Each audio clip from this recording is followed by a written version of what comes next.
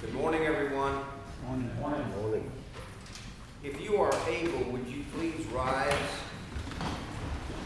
Let us bow our heads. And we say, Lord, thank you for the opportunity to gather here today. We ask that you give us patience and perseverance during our trials and tribulations, and humility and gratitude with our victories. We ask this in your name. Amen. Amen. We can get the county clerk to lead us in the Pledge of Allegiance, please.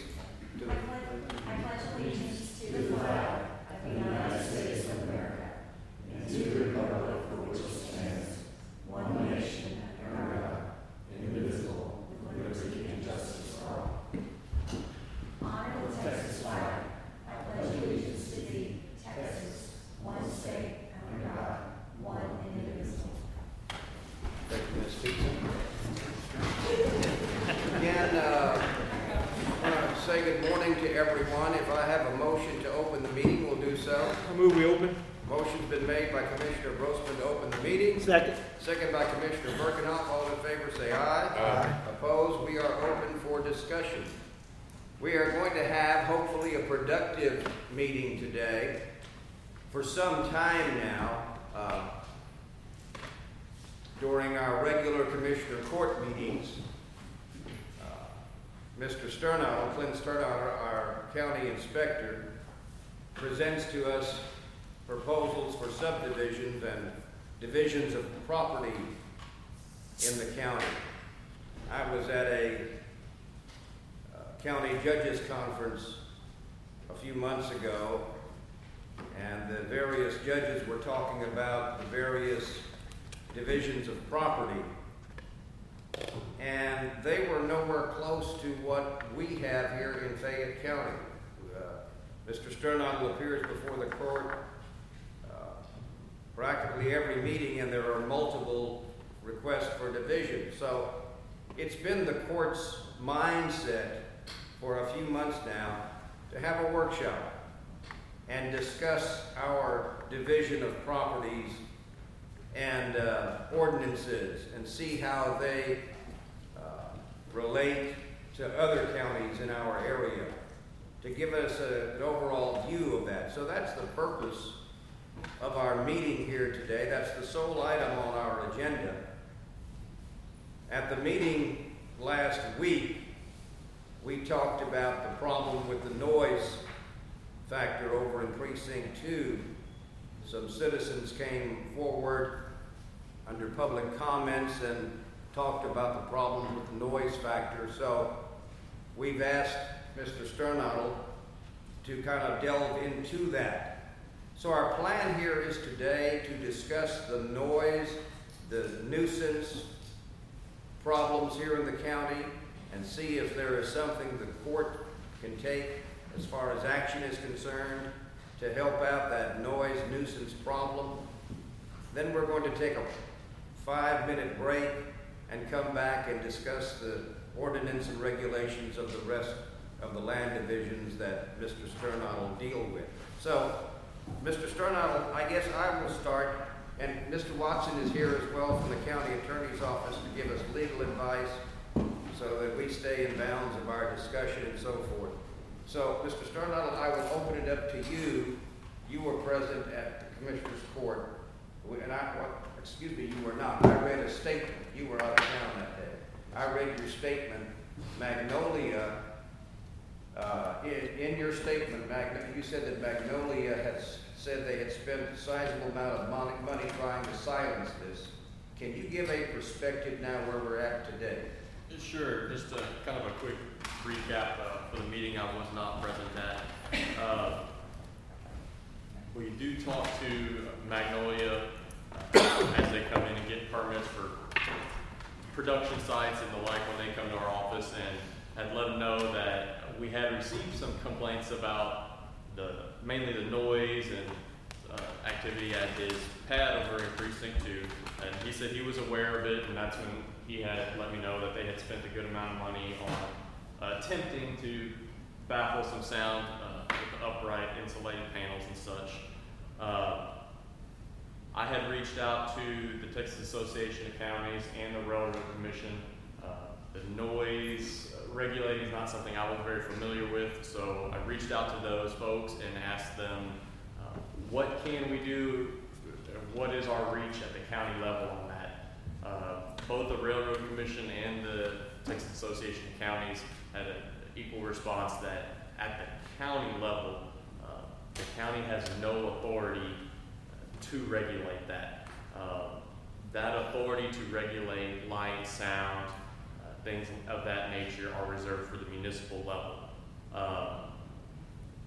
And talking to some of the commissioners and the judge, I certainly think we all have the same feeling that this is a problem that we need to address, just going about it with the correct process. I think that needs to start, in my opinion, at the state level. So where the voice needs to be heard is at the state level, and if I think the county commissioners and judge are all in support of that, and once the authority is given to the county from the state level, if that's the appropriate measure, that's when we would step in and take some action there. But based on the legal counsel of those two departments, I don't think the county has any teeth at the moment to regulate that. Okay, at this time, I know there are several people who have signed in, and we appreciate your comments from last week. Is there anyone who has signed in that would like to say something that would add to our situation, information-wise?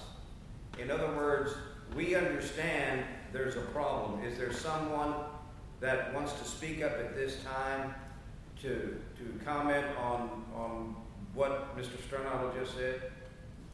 Yes, sir. Go ahead, please. I'm Stephen Payne, and I just wanted to ask a question. What, and I live on Leslie Road, what steps do we need to take to get the state legislature to give the authority to the county to regulate those issues? Good question. Yes, sir. So my experience, I'm the septic guy for the county. So the kind of procedure that the state took, just for comparison, because that's what my experience is, the state said, we recognize this is an issue. The state's probably not going to send their people out, so they make the rule structure, and then they say, county, this is how you enforce it. These are the parameters that we think are reasonable or unreasonable. And then usually there's a compliance section that they condone with that. Is this a $500 fine? Is it a $1,000 fine? That's the state is the authority on setting the rule, and then they usually pass that down to some level for enforcement. And so that's what I would expect. Mr. Watson, do you want to take a stab at that? What action this gentleman is asking? How could they go about getting the state involved? So the state representatives have had discussions on this in the past. I am aware of a few bills that have been presented that would have given the county the authority to regulate noise and nuisances, but the bills all failed at the representative level. My suggestion would be to contact your local representative and talk to them about it, because they would be the person that would be sitting in our state Congress that would have some of the authority to step forward, introduce bills, and try to do something of that nature. And the civil process is always open. Right. What the state kind of does, it puts it on the landowners to file a suit in district court seeking an injunction, which would stop, if the court were to grant an injunction, it would stop the nuisance basically immediately. And so that's a remedy that always would be available to the homeowners in a situation like this. Okay. But would that stop it permanently, or just? That would be up to whatever happened in the court. So when you would file for an injunction, the injunction is originally temporary. The court would be required to set a hearing on that. I think it's within 14 days. And if the court found that there was reason to stop the nuisance until the court case could be resolved, then they would put in place a permanent injunction. So it would kind of be dependent on what would happen after you filed a lawsuit against Yes, sir. them. Yeah. Hi, I'm Gerard Howard. I also live on Leslie Road. And it's more of a question than anything. As residents of Leslie Road and dealing with this situation. Sir, could I ask you to speak up just a bit? Sure, yes. As residents of Leslie Road and have been dealing with this situation, we're kind of newbies at this. So we don't have the experience or the knowledge on how to approach this situation. And we're kind of, going in different directions and trying to figure out how to get this worked out. Is there somewhere on the county level that can assist us as we go through this process, and maybe be able to point us in a direction, or in somebody that we can contact as a liaison and work with as we proceed forward with what we're trying to accomplish? Let me say this, Mr. Watson. I think it would be fair to say what this gentleman is asking, that this would be a legality situation, and I would say your office is the best avenue. I'm not trying to push this off on you. I would say your office is the avenue. Right, and that's exactly what I was going to suggest. Our office is kind of precluded from providing any individual citizen legal advice. Right. Our office is the representative legal office for the county employees. That being said, if you guys had questions, you're more than welcome to come to my office. I'm happy to sit down and chat with you about it. We can discuss options and those kind of things, go from there. Where is your office? My office is right here. We're 204 in the second floor, just right across the hallway. Mr. Watson is the assistant county attorney. Peggy Schupak is the county attorney. Okay. And as Mr. Watson stated, they're available specifically for things like that. Yes, sir, Mr. Burnson. William Burnson, Plum. I just want to comment that it sounds like what they're asking for is help with a political solution. So if a couple citizens go to the state legislature and lobby for a bill, of course they're going to meet all the big lobbyists, and it's already apparently been proposed a couple of times and shot down. So obviously it's a very difficult thing. I think what they're asking is there any way any of y'all, not necessarily in a county in an official capacity, but they need political cover from those in our community to support them and say, yes, we like this idea. We clearly have problems with noise. What can you do? And then lend your voice so it's not just the citizens out there who are whining, but the representatives who are familiar with all the county and they hear all the complaints. You can step up behind them and say, yes, this is a major problem. We would like for y'all to look at this. And then just help, push urge the legislature to take action. Otherwise, we can't really ever get it off the goal line. Point taken, Mr. Burnson. I don't want to make it sound like we're unloading onto the county attorney's office, but the commissioners and I take a lot of our directives from the county attorney's office. So before we go out there to publicly endorse something like that, I'm not opposed to that idea, but this would only come after we have visited with Mr. Watson and Ms. Schupak. I'd be good, accurate, right, Clint? Yes. In the past, what we did is we've sent a resolution to legislatures. And if the court so chooses to do that, we can vote on that and do that. The problem with it is we're 2 years down the road because you can't introduce a new bill now.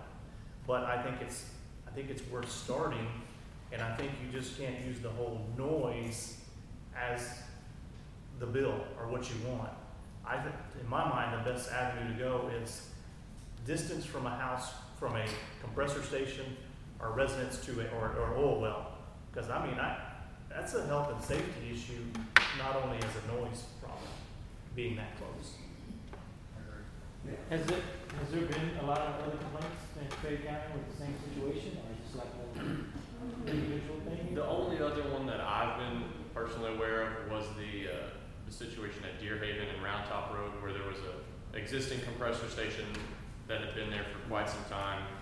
Commercial business had moved in next door. They complained about the noise. And that's a permanent year-round compressor station there, and kind of circumstance allowed that the oil company was able to buy a piece of adjoining land from the neighbor, and now they're going to move their equipment around, put up the sound panels, and that's going to help some. I don't know that it's going to be the perfect solution, but it's going to get closer. It's going to allow them. That's kind of the standard method, is what I'm hearing. That they put up the vertical insulated panels and some mufflers and things like that. They're still going to hear the engine drone, but Is that commercial business you're referring to? Are they operating at night?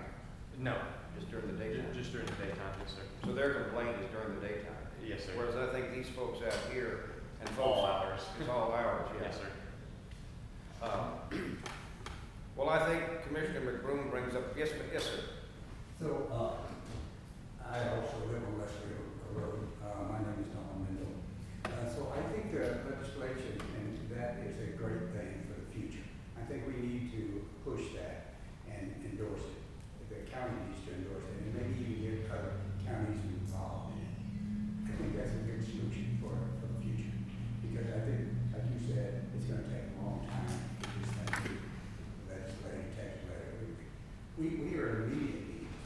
And from what I understand, the only person that can sue the oil company or do anything about it is the Attorney General of the State of Texas. And I'd like to see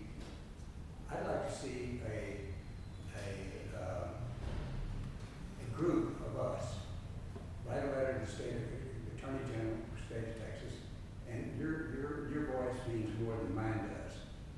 And tell them, here's the circumstances by which we're living. And here's what we need immediate relief. I want to say something else, but it'll have to come to me in a minute. I'm an old man. Have y'all sat down with the oil company? I mean, sat down face to face in meeting? Yes, we have. And what have they told y'all? I drove down there and met with them, and Steve has been in constant contact with the vice president of the man. Here's the deal. Here's the way I feel about talking to the vice president of land. Her job is in jeopardy. She chose this land. I think we're talking to the wrong person. She's going to fight it all the way for us to do anything about it because we spend more money. As far as the $60,000 that they spent, that's almost laughable because we're out over $1 million just in land value. I think they need to do more. I can outline a bunch of things that they can do, and I think we ought to. My personal target on this thing is that when we get through with this meeting, depending on the outcome of it, I'm going to write a letter to the president and tell him these are the things that we'd like to see done. What's their response to these? And then move from there. Because there's things, they put an inch and a half of foam on the wall. Now it's 4 inches. It's got some. It needs to be higher. There's muffler, there's things called hospital mufflers that we put on. There's a bunch of other things that is going to cost money, but I think it needs to be done. I think you need to invite him to meet you at your residence and let him sit on the back porch and say, let's have a meeting. They did. And they've been there? Go ahead, Steve. If I may. Sure. Yeah, we've been in constant contact with them, and part of the time they're blaming the compressor company for the noise and state that they're working with the compressor company to get something done. This sound barrier they put up is a joke. It's corrugated tin suspended on metal poles, and they sprayed it with expandable foam. It's not even above the engine of the compressor. There's things that they can do, but it appears to us that they just keep putting us off and delaying us down the line. And just so the court understands our civil position in this, from the research that I've done on nuisance lawsuits against oil companies, I'll win Fayette County. The Fayette County jury is going to rule with us, and we will win. But then the oil companies in the past have appealed all the way up to the Supreme Court, and the Supreme Court has set precedent on what must be proven for a nuisance complaint. But every single case that we've researched somewhere along the way has been overturned by the court, and I'm sure that's because of all the oil companies' resources and revenue that they have to spend on with their attorneys or hopefully not the judges.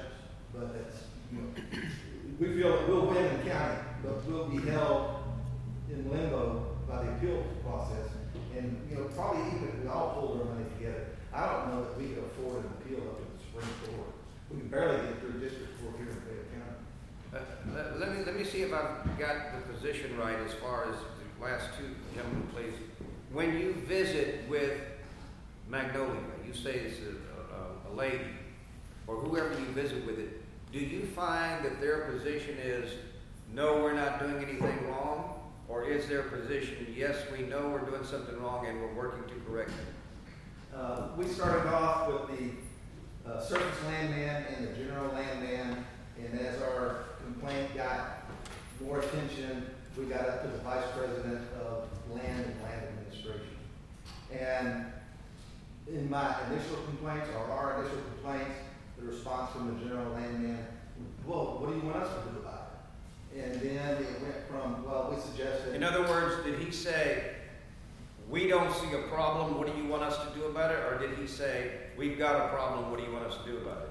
They would not directly admit to the problem existing because of their liability, I'm sure. They did send the surface landman out with a decibel meter, and he took some readings around the location of the well pad and stated that well, it's not that big of a problem, it's only so many decibels. Well, we're not complaining about our hearing safety and concerns about our health. We're complaining about the nuisance that it creates in our home and on our property. So I don't care what the decibel readings are.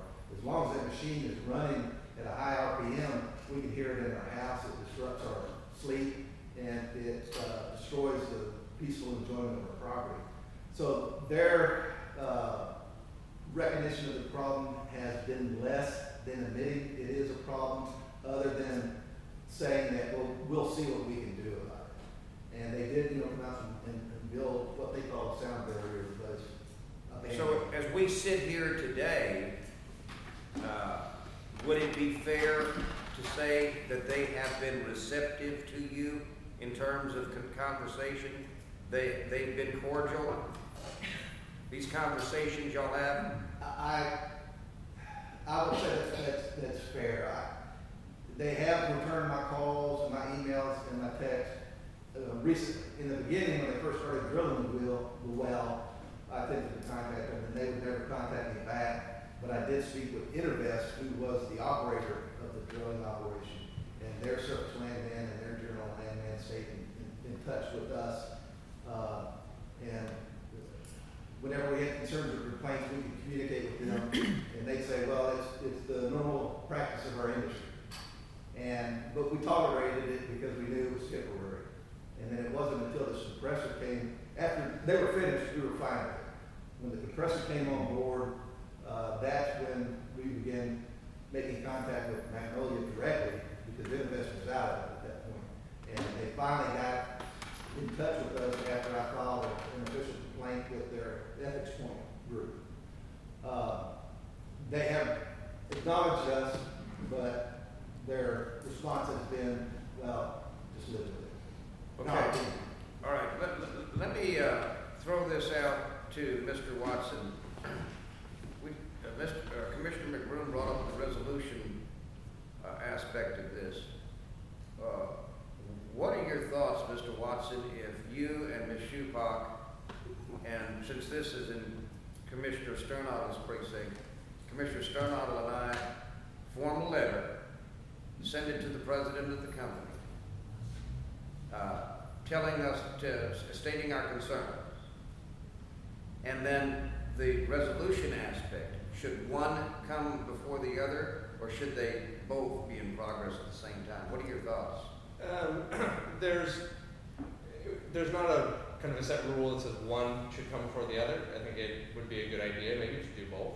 I like Commissioner McBroom said, our resolution, it brings a lot of attention to the issue in our community, certainly, and having a discussion with the president, letting them know that the county is taking notice of this, I think both of those would be, wise decisions. And I would, yes, sir.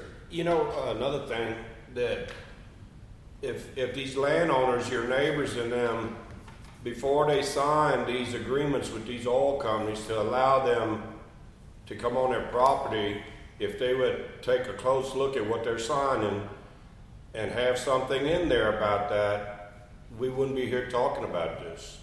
If you're going to sign off and take that lease money and there's nothing in there, it starts there. And then, you're going after the oil company, but the oil company said, look, the guy leased us the land. We've had it tied up since the 80s. This is the lease agreement we have, and we're allowed to do that. So, if the landowners would say, y'all can drill here, but we're not going to allow any compressors or nothing on our property, that maybe something to that effect would eliminate some of this if it's close to a residential area, Our subdivision is the only residential area in that immediate area. We're surrounded by cow pastures. And that's what made us an oasis of peace and stability. We moved out there and lived out there. The location where the well is, of course, the lease encompasses a large area. But the property which the well pad actually sits on, we did contact the owner of that property. And the owner of the property told us, well, we didn't really want it there either, but Magnolia has the mineral rights, and that supersedes our surface rights, so they do what they want. So we did contact the property owner where the well is located, but other than that, we don't have any neighbors around us. Right. But your point is taken, Commissioner. Sometimes it's the unforeseen that becomes a problem. Exactly. What do the other commissioners, what are y'all's thoughts, gentlemen? Well, if there's a setback rule of 1,200 feet from a residence, I mean, who's to enforce that? It's not actual law. That's It's not, a is it? suggestion. It's a suggestion, okay. I mean, I think it used to be a law. The Railroad Commission has said that. That's not, yes, so it's not a law, so that's, Right, it's just a suggestion. Yeah, I'm not aware that there is a forced setback. okay. I called the Railroad Commission and they said that they have authority over density of wells, the distance between wells, but nothing concerning property lines or structures. They should have some authority over distance from the lease line. So that there's a limit how close they can get to a lease line. Yeah, a league line, but not a property line, but, A lease line. Lease line. oh, And I think abstract, anyway, but mainly it's lease lines. So, the video that y'all showed the other day, how loud the noise is and all that when the compressor kicks on and everything, do you think if they would do the things that you're asking, do you really think that that would quiet down enough to where it wouldn't be aggravating and still be manageable for y'all to live there? You know, as loud as it was, you know, just extending the walls a little bit and putting up some more insulation or putting the mufflers on there, do you really think it's going to quiet it down that much to where it's going to be manageable, or is it still going to be that loud and everything? I'm just, because he was talking about the other one in Round Top to where they had the walls and everything, and the neighbors are still saying how loud it is. So I was just, Go ahead, Mr. Mendel. We only have two options, and one of them is that they try to muffle the sound, and the other is they move the whole thing, and they're not going to do that. yeah, I wouldn't think so. We only have, we're left with only one option, and that is to try to muffle the sound. There are noise engineers. I was with Chevron, we hired them, and they come out and they mitigate the amount of noise that's coming from offices and whatever. I mean, there are people, they're scientists on this, and I like to see them involved and all kind of pay for it.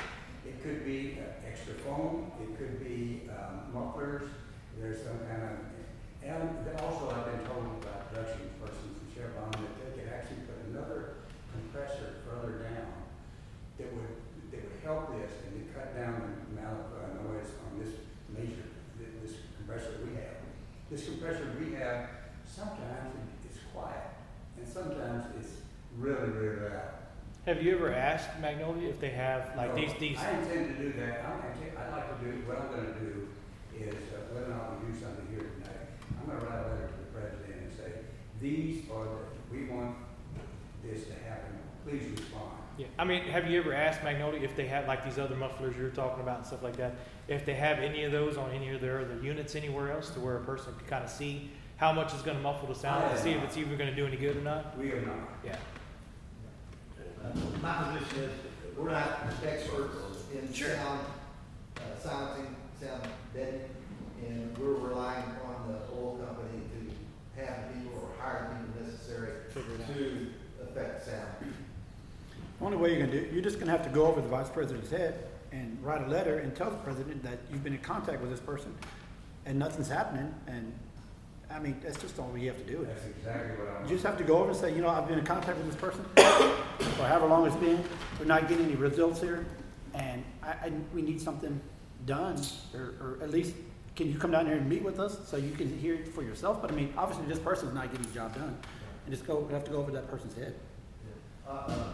My position anyway is to do something to relieve us of the nuisance that we're experiencing, because it's literally driving me crazy.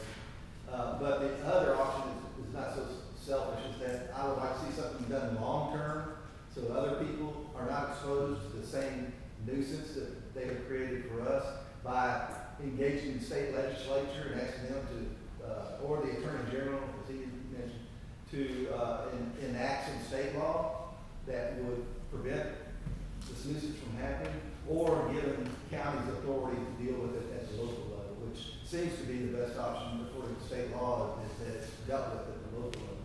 Right. I would say that I speak for the court by saying that we would certainly be wanting to find an immediate cure-all and also a long-term cure-all. Yes, sir. Point taken. Right. You would think that the more that this gets out publicly, that Magnolia would want less and less of that kind of publicity out there and everything. So I would say, you know, I know the local papers, they did a great job covering everything, but even if you can go bigger than that and contact maybe some of the news stations and stuff like that, see if somebody would come down, you know how they always do their investigative reporting and all that. Once they draw a lot of attention to it, these companies are like, we don't need this kind of advertisement and stuff, maybe we need to step in to do something. Maybe that would be something else that you might want to consider. I don't know if y'all have or not, but it's just. Go ahead, Mr. Mendel. I just like to respond to my personal plan here. I'm retired, and at 10 o'clock, I'm a stockholder in Magnolia Oil Company. I'm going to listen in on their stockholders meeting. The president's getting I take my computer out and leave at 10 o'clock. I am prepared to go to Austin, to go to Houston, to put in newspapers, to go into all the way to Congress. They have put in a law that is only people that enforce it are individuals. That's crazy. You can't have a law that it's only enforceable by us making us going to court. I'm going to get that changed. I've got lots of time and some money. I'm going to make it happen. Mr. Mendel bought stock so he could represent us. He wanted stock over car. Yes, sir. Go ahead. Make a comment. About a year ago, there was a meeting held in Fayetteville, and it was about the nuisance that the oil companies were creating. If you remember, we all went to that, and what kind of surprises me was that it was at the Red and White, and there was standing room only, and there was a bunch of people complaining about the nuisance that these oil companies are creating, and there were landowners where the oil companies have left, and the mess that they have left on the land. They don't clean it up when they're finished, apparently. So I'm kind of surprised that there's not more talk going on about it. You know what I mean? And maybe it's because people don't know. You know, like they weren't aware of this meeting today. But it just surprises me that there's not more people out talking about it because that place was packed. The other thing, just to comment real quick, I think is if enough of us make noise, they'll do something about it. I mean, they have smart people making these generators and compressors.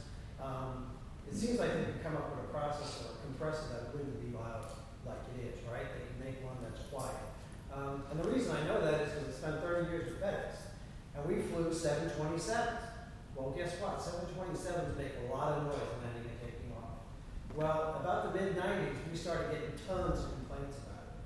We had, ourselves as a corporation, had to come up with a way to quiet those planes down. And of course, our engineers came up with what they call a whistle kit. Well, cut the noise level in half on those 727s. So I know it can be done. We just have to get the right people to listen and have them get their engineers to do something about it. Thank you. You need to call one of the Austin stations and ask them to come down. They come down here for silly things, in my opinion, to do interviews for people. Why don't you get them to come down and say, I'd like to invite you to my home and let you listen to this and put it on the radio. It's in Austin. Somebody in Austin got to hear it and say, invite them to come down. Buy them lunch and say, come down. I want you to come here and here's my problem. And that's what I would do. I'd get them to come down to your They're more house. than happy to come down here and Sit at your house and record that and say, they're more that's than going to happy get to come someone's down here and attention. tell us that we're in a drought, that we all know that we're And in a then, drought. So. if going through district court, if that helps and gets conjunction and makes them shut down for a week or two, that costs them more money over there. It's going to get somebody else's attention. The president or somebody's going to be like, what's going on down there in Fayette County? Y'all shut us down for a week or two because there's kind of injunction about the noise. that's gonna get somebody stirring and say, what's going on down there? If I could make one more comment. We did have a landowner that invited the oil company to come out and listen to the noise from the compressors. Now, this is another compressor down at the end of the road. They came out, the day that they came out, there was no noise. So, I'm just saying. You're saying when they came out, there was no noise? There was no noise. Trip that break. And actually, what that resident did was they wound up selling their house. Kind of like when you pull in the mechanic and your vehicle's making a noise and right behind you. Get their quits. Yeah, yeah. Well, I think, I don't want to speak for the commissioners, but I think we've heard you loud and clear. So, gentlemen, let's discuss this with Mr. Watson and Mr. Sternottle, and how do you all want to proceed from here today? Yes, sir. Brief question. Yes, sir. What are the action items associated with that? I didn't hear you, sir. What are the, you're gonna speak to the lawyers? Well, I was opening it up to the commissioners now to discuss this. We've heard what you've said. We acknowledge that you've got a problem. So now I was just opening it up for conversation. Yes, sir. I would just ask you at the end of the meeting today, if we could see some of the action items associated with this. Yes, we intend, if a motion is made to take action, we will do so. Okay. Yes, sir. I'm here about a noise problem also. Okay. It's a different type of noise, and we're dealing with something pretty sacred when you talk about a barking dog. And my wife and I are in our 80s, we're retired, live in Frishaw, a few hundred yards from the city limits of the range, who would, I guess, have jurisdiction in that legislation. My wife has serious health issues, with problems with sleeping, and sleep deprivation is really taking a toll on her. These dogs bark middle of the night. This morning, 5:30, I get up about that time anyway, but she's still sleeping. The night before, 3 o'clock, and so it's a real health hazard for her. And I know dogs are sacred. People say, well, dogs bark. Well, they do. I've had dogs, and I love dogs very much. And as a matter of fact, during the day, I go around and pet those dogs and try to calm them down. But the problem is, landowners are gone, working during the day, and everything that comes by incites those dogs to bark. FedEx, UPS, construction workers, whatever, yard man. And so it's a barking all day long, intermittently. But it's like a car coming up to your house, and somebody is sitting on the horn, same decibel level probably. These dogs are, one of them's huge, 110 pounds probably. And it vibrates our house. And so this is coming under that category of noise solution. And I know nothing's done at the county level. I've already checked on that. I see when you go out, you can see where municipalities have dealt with the problem, like Frisco, et cetera. And it's a shame that we just live a few hundred yards out of the city limits. We don't have any. Do you have a homeowners association there? It has no teeth in it though, not in that respect. You're gonna have to start with those. You need to go to the president, you need to go to one of their meetings and sit in and voice your opinion to them and ask them to write an ordinance up for that.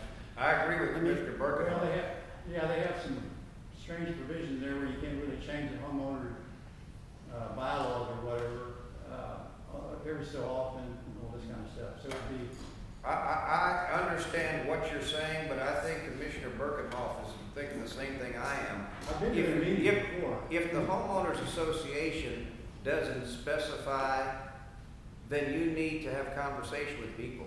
You need to be at those meetings, and because that's the only entity that I can think of that can give you some remedy. My summation of what I gathered from when I did meet with homeowners is, all I can do is file a complaint, and they go out and give them a notice that somebody's complaining about your dog, you need to do something about it. And there's no teeth in it, no fine, no nothing, no repercussions, for what they're doing. And again, like I said, I love dogs, but this is a problem. It's a health issue. Pardon? Yes. It is. So I had landed fish off, and I can tell you, they're fairly strict on what I can do there. I don't know, if that helps you, but I would get on there, but I will. they make a lot to change that. I'll call the president of the association when I leave and ask him about it. He calls me all the time about stuff. I'm gonna call him and say, listen. Now, I have a problem with y'all. Y'all got dogs barking and waking people up, and you want me to come in and fix your problem, I need you to help these people fix theirs. That's a good. I'll call him. It's an excellent point. I think Commissioner Bergenoff's got the answer, yes. Your homeowners association, if they're lax on something like that, as Mr. Mendel says, they're pretty tough on everything else, they should be able to rectify that. I guess I'll just have to get a little more adamant about it and meet with them, because I think if they get I'll call involved, him. Mr. Bergenoff. I'll call him when I leave here and talk to him about it. And, if nothing happens with that, well, then we'll pursue a meeting with you, possibly, if you're at the state level or whatever. I don't think you need a meeting with Commissioner Bergenoff. I think he's gonna take care of your problem. And then I need you, all I need after all is your address, so I can, I just need your address after all, when we get done, so I Get can your tell him where it's address after at, the meeting. where the noise problem is, so I'll get that from him. I need to leave now. Okay, Okay. okay. Go ahead Well, and give it. can you get it to Amber? She's right behind you, or you write it on her pad. And then I'll address it as soon as we're done. Good. I just have one final comment. Sure.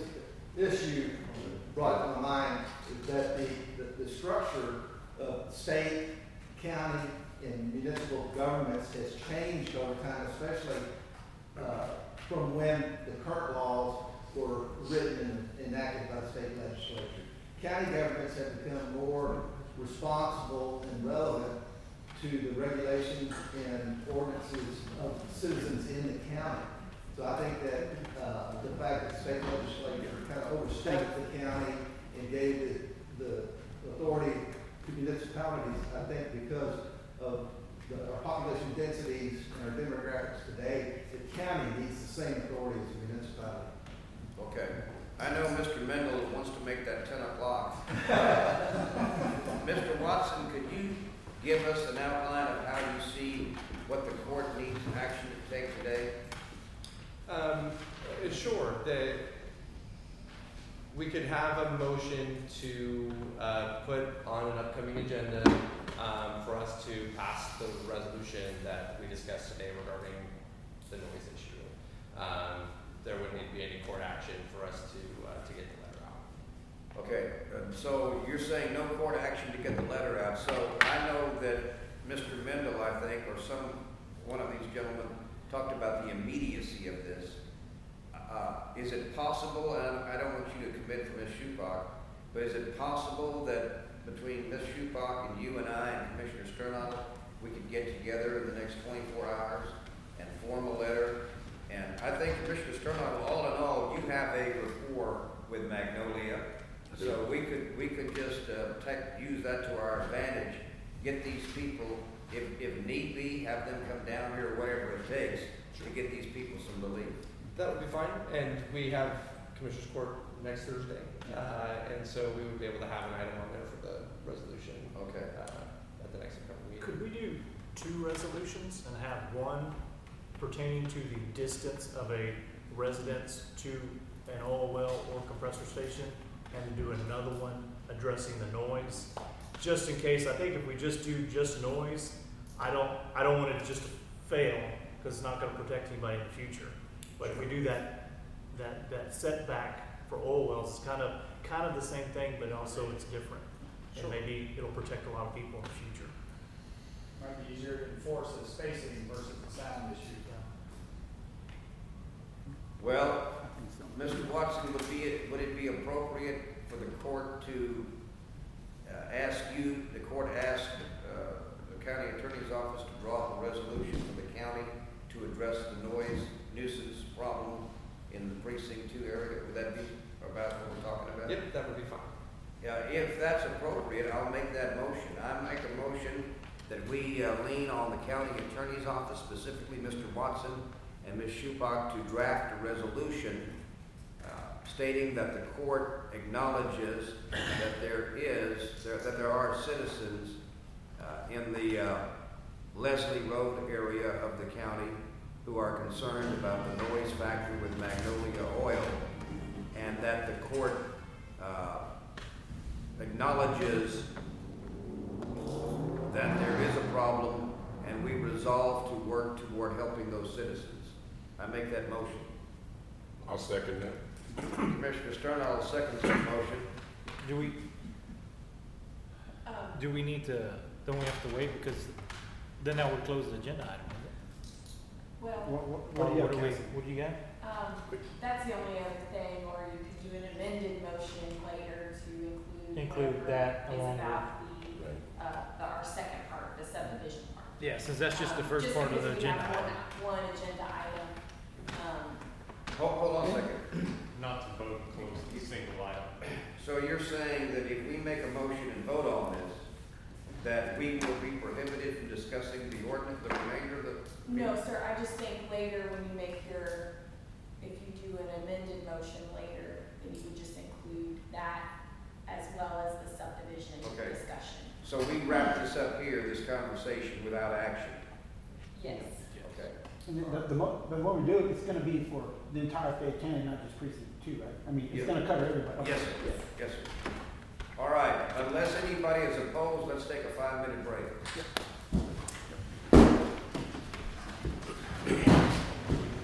I move we take a 5-minute break. Second. Motion's been made, all in favor say aye. Aye. We're on a 5-minute break. I got it.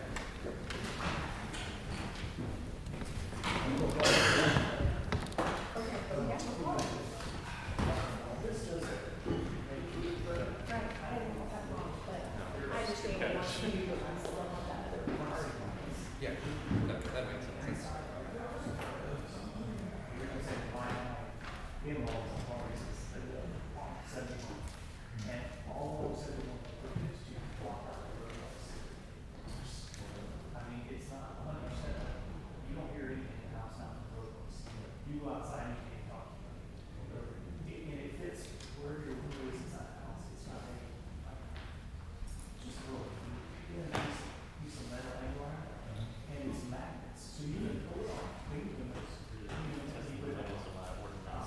No, it's I was about to say, it's good. I didn't know if the sale of lost to veterans, that's something that you ran across before.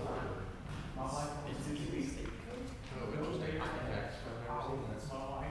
And say, you wanna see these things that are in the building next door, as they're in the saw, and she can show you.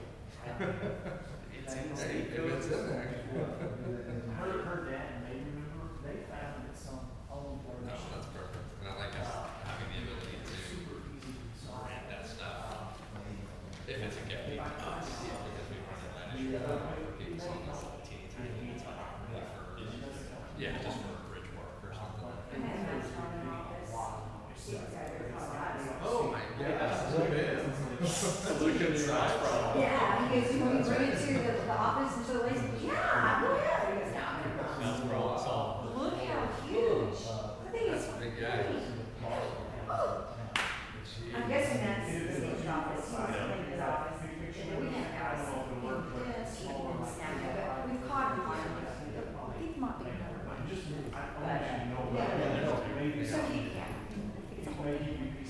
I mean, he was snatching, he had that plastic snappy thing. And I don't think it really works, but he said, no, you got to finger and make it bleed. But it's just a snapper, but. Well, mouse was eating it, but not setting it off. You got a little baby mouse. Then we haven't caught him yet. It's called a blue trap. Yeah. Well, that's what we caught one on the blue trap finally. And we came the next morning. It was like covered in little pools, just like it's been there a long time. Yeah. Well, Yeah, I agree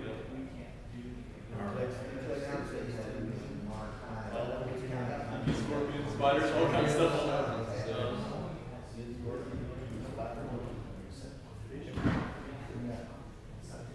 That's the two major things.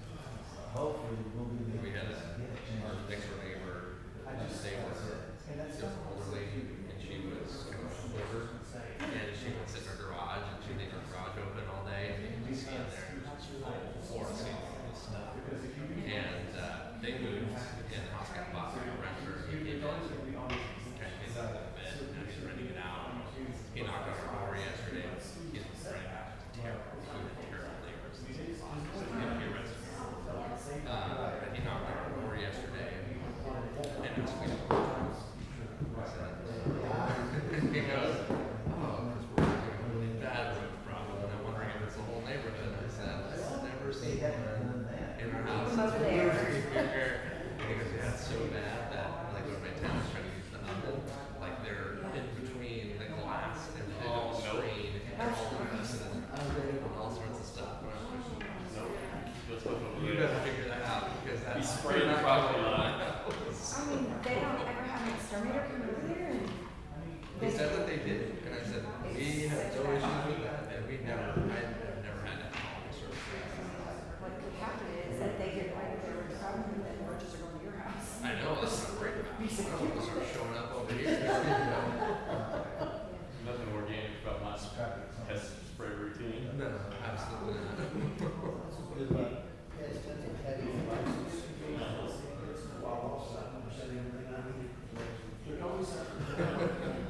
I use it for demon spray. Oh, that's. And scorpions, mud daubers, roaches.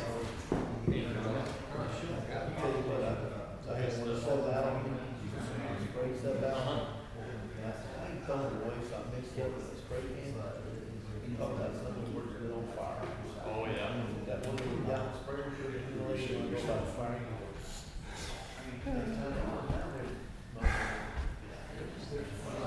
Demon spray.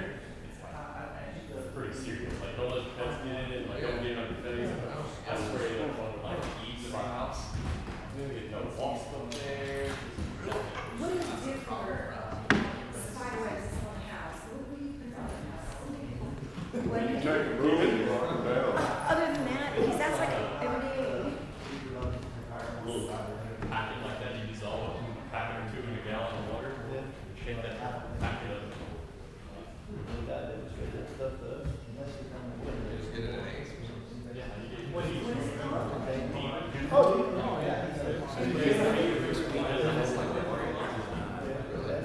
Sometimes it might be a little white rose that spray.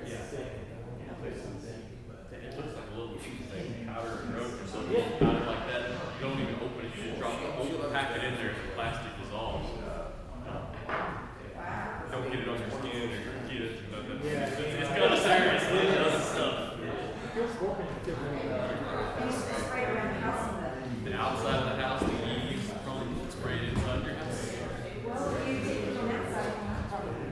You better get that stuff. I know.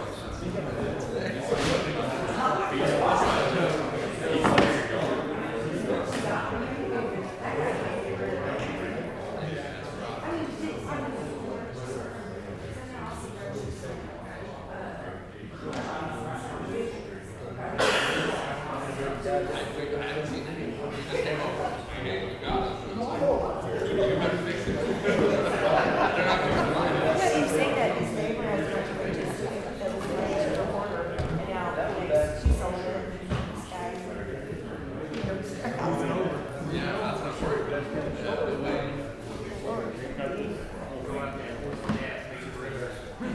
There should have been, I'm not letting the grandma shut it.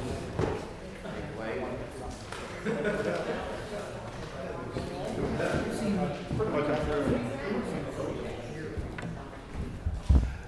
I'm not.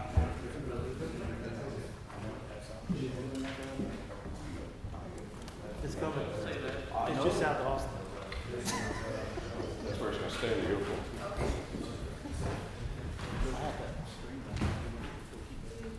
Very hard to meet today. I didn't even think it, I didn't even think it, because I probably had used it 2 years ago, but it worked out. All right.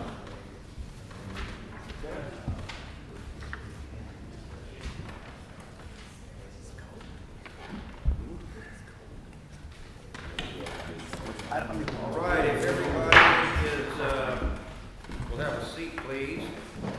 I'll entertain a motion to resume our meeting. Will we reconvene? Motion's been made by Commissioner Brosman, Second. second by Commissioner Birkenhoff. All in favor say aye. Aye. We are open for business to continue our our workshop, we will turn our attention now from noise to the ordinances and so forth, and I'm going to turn it back over to Clint Sternottle to give us his overall view of what we're going to do here today, please. Good morning, Commissioners. So my intentions for this little workshop today is to kind of reorganize what the county has already in place. The current subdivision regulation framework that we have and operate off of is from 2001. And in the years prior here, we've done a lot of amendments as far as lot frontage requirements. The septic system laws have been changed and updated. There's been some additions for easements, platting requirements. A lot of changes have taken place, and they're not organized real well for a county citizen that comes in and wants to say, I want to sell some land, I want to divide some land, or I do want to, even a developer that wants to build a subdivision. It's not real user friendly. They very heavily rely on coming and sitting with me and counting on that I'm up to everything and educating them about it on the spot. So what I hope to do is make a few modifications to kind of bring us current and reorganize this and make it a lot more user friendly. So what Cassie had sent out and attached for you guys to review is just a very rough draft of kind of my thoughts of how to organize this. And I have tried to, in my rough draft version here, I've tried to lay these out as I would expect them to be used by a county citizen or a developer. That's kind of my perspective and how I organize this, what would make most sense to the citizen.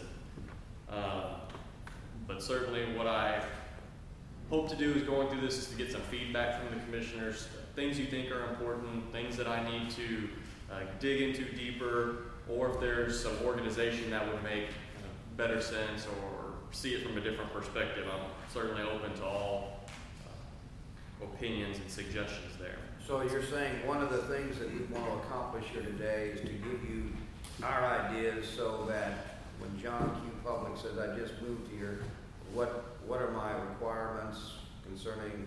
Correct. And you'd be able to hand him something that would be, as you say, user-friendly. Yes, sir. So I have just a rough version of how I think that framework could work, and hopefully to get some feedback and just kind of an intake at this meeting. I like to take comments, take suggestions, and this is certainly going to be a little bit of a process before any final product is delivered. Sure, I understand. Yeah, we'll take it. Mr. Burnson, you passed out some literature. Please explain. Yes, sir. First, I want to thank you for putting this on the agenda. When I started asking questions about subdivisions back in, I guess, January, February, there was a reason why I was asking these questions.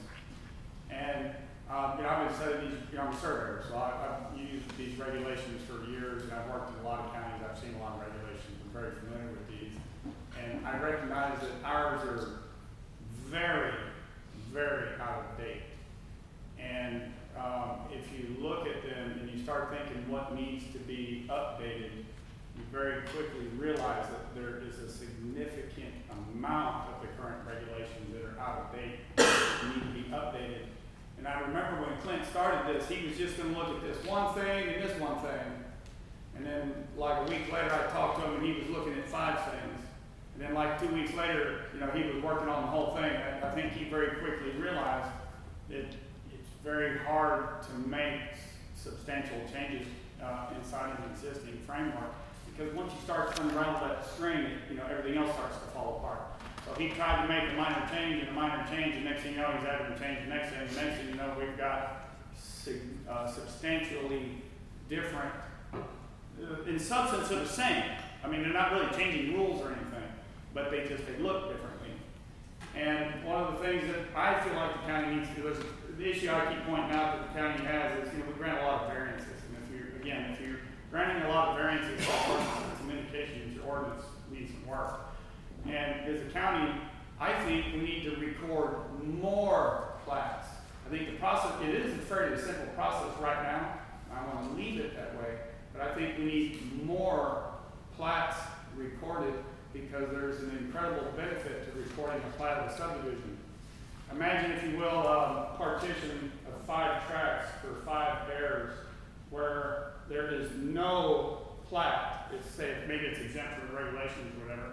And so now there's 5 sets of field notes with those plats, with that tract. And now there's maybe each set of field notes is 2 pages long. So there's now 10 pages of field notes for that one transaction. And so every time somebody conveys a lot, you've got a 2-page deed and a 2-page field note, you've got a 4-page document. Well, when you record a plat of a subdivision, that plat is deemed to be the best way to describe that parcel, and meets and bounds are no longer needed. So suddenly, if you have a recorded plat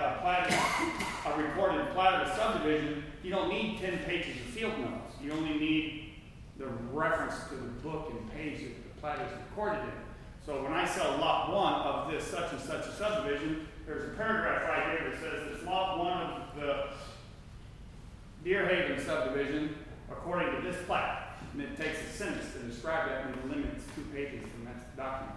Imagine all the deeds of trust and all the deeds recorded in the courthouse with field notes attached to them, and how many pages of those books could be eliminated if you simply remove those field notes and put these plat descriptions in there instead. So, I mean, we talk about that all day long, but the point is I feel like it would be beneficial to the county to record more plats. So say anything with 4 lots and up, I think ought to have a recorded plat. Make it easy, but record a plat. Another issue I think that and again, when I looked at our regulations and I tried to figure out how we might work some of these changes in, I can't figure out how to work these changes in within the existing framework, because it's just, there's too much that needs to change. I've lost my train of thought. There's a lot going on. I've been thinking about this for a long time,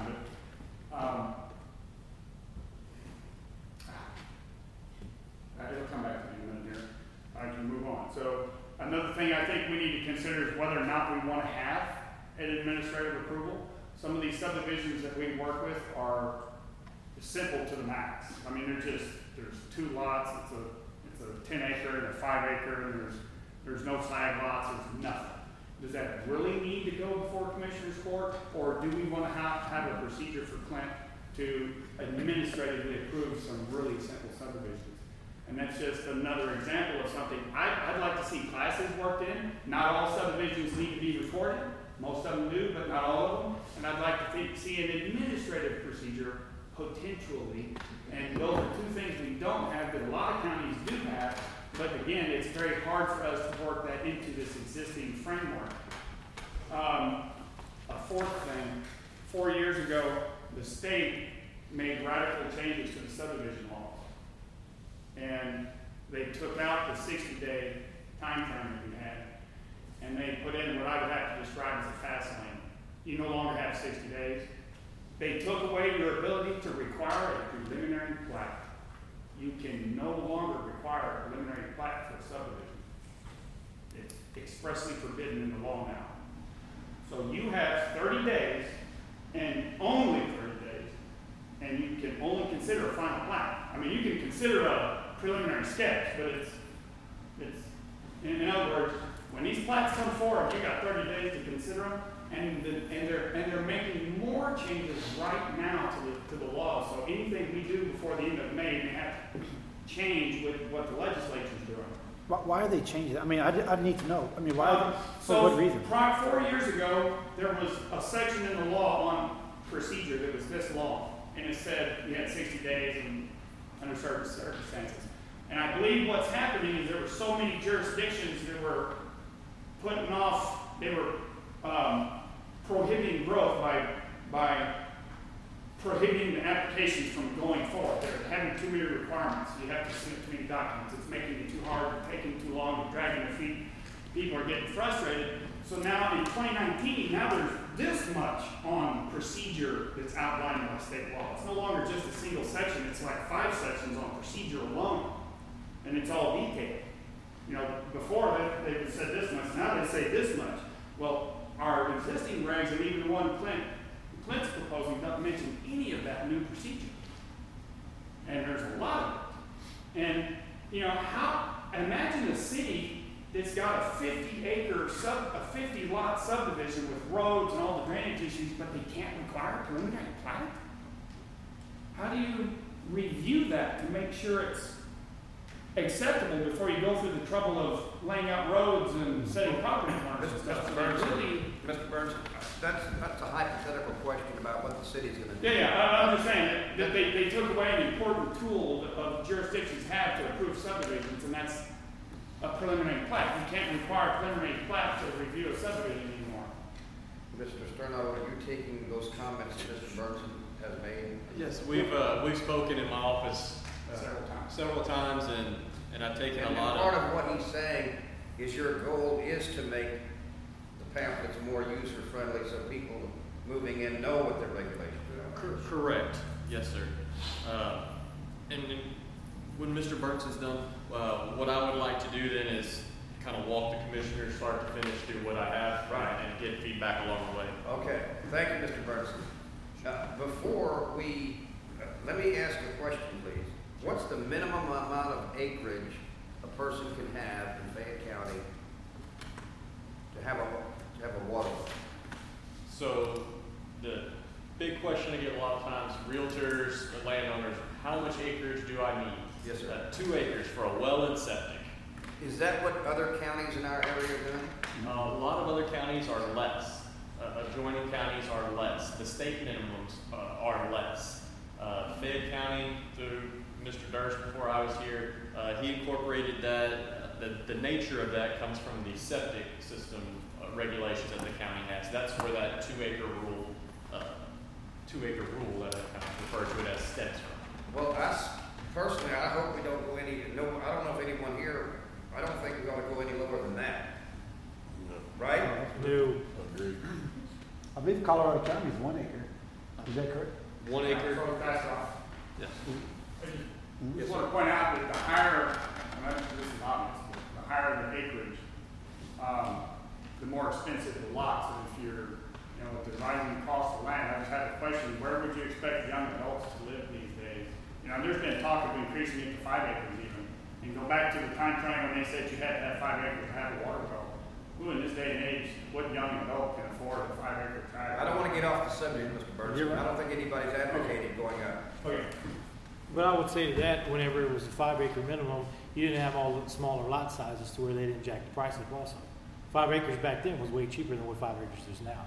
And the reason why the acreage went up, the amount per acre went up is because they started subdividing it smaller and smaller, and then you were able to push the price up. All right, Mr. Sterno, you're going to share something with us? Yes, and so this is the packet that was emailed out to you. This is just the same first page. I'm just for a visual aid, nothing else. Just so you have something to look at and kind of get my perspective in here. I think Cassie has some more copies. Yeah, they're up here. So, starting off with the regulations, I kind of divided mine into, the citizen wants to divide some land. The big thing they need to know is, do I need to go down this platting procedure, or do I need to am I exempt? Do I need some exemption where I can call a county office and get this resolved in a matter of 30 minutes? And that's the big question of how I set this up. So the first section references the state code for exceptions in 232. The one you had first said all these exemptions and spelled them all out and kind of burned up a lot of paperwork with explanation. So the one I just gave you accomplishes the same thing and takes about 2 pages out. It says the state code is in 232 and just gives a list of the items. Giving it to a family member. All your lots are more than 10 acres. You're not building a county road. Quick examples. So I think some of the benefit to laying it out this way is the person looks at it and says, well, I don't meet any of these exceptions. They skip on to the next one. Or the person says, well, I'm dividing this land in my family. I meet an exception. I don't need to go any further. I know I meet an exception. I'm going to call the county guy and tell him this is what I'm doing and go that route. To try to keep someone from having to wade through the weeds, essentially, of reading all the road specs, the bond requirements that might not even apply to them. So, do the commissioners have any input? Do you like all the definitions spelled out, or would you kind of like the cleaned up one? My personal opinion would be that where it's more of a list item on the second version I handed out to you. Definitely. Something Mr. Burnson and I had talked about. Get to the point. The less we put in here as well, when the state does updates and changes, all mine says is these exemptions come from the State Code 232. Here's a list of them. If that vocabulary changes, anything right there, it's fluid. It stays whatever the state says. We're just saying this is where it comes from. We're not trying to restate the same thing that they could look up online. So, as you would look through this, that's majority of the first page.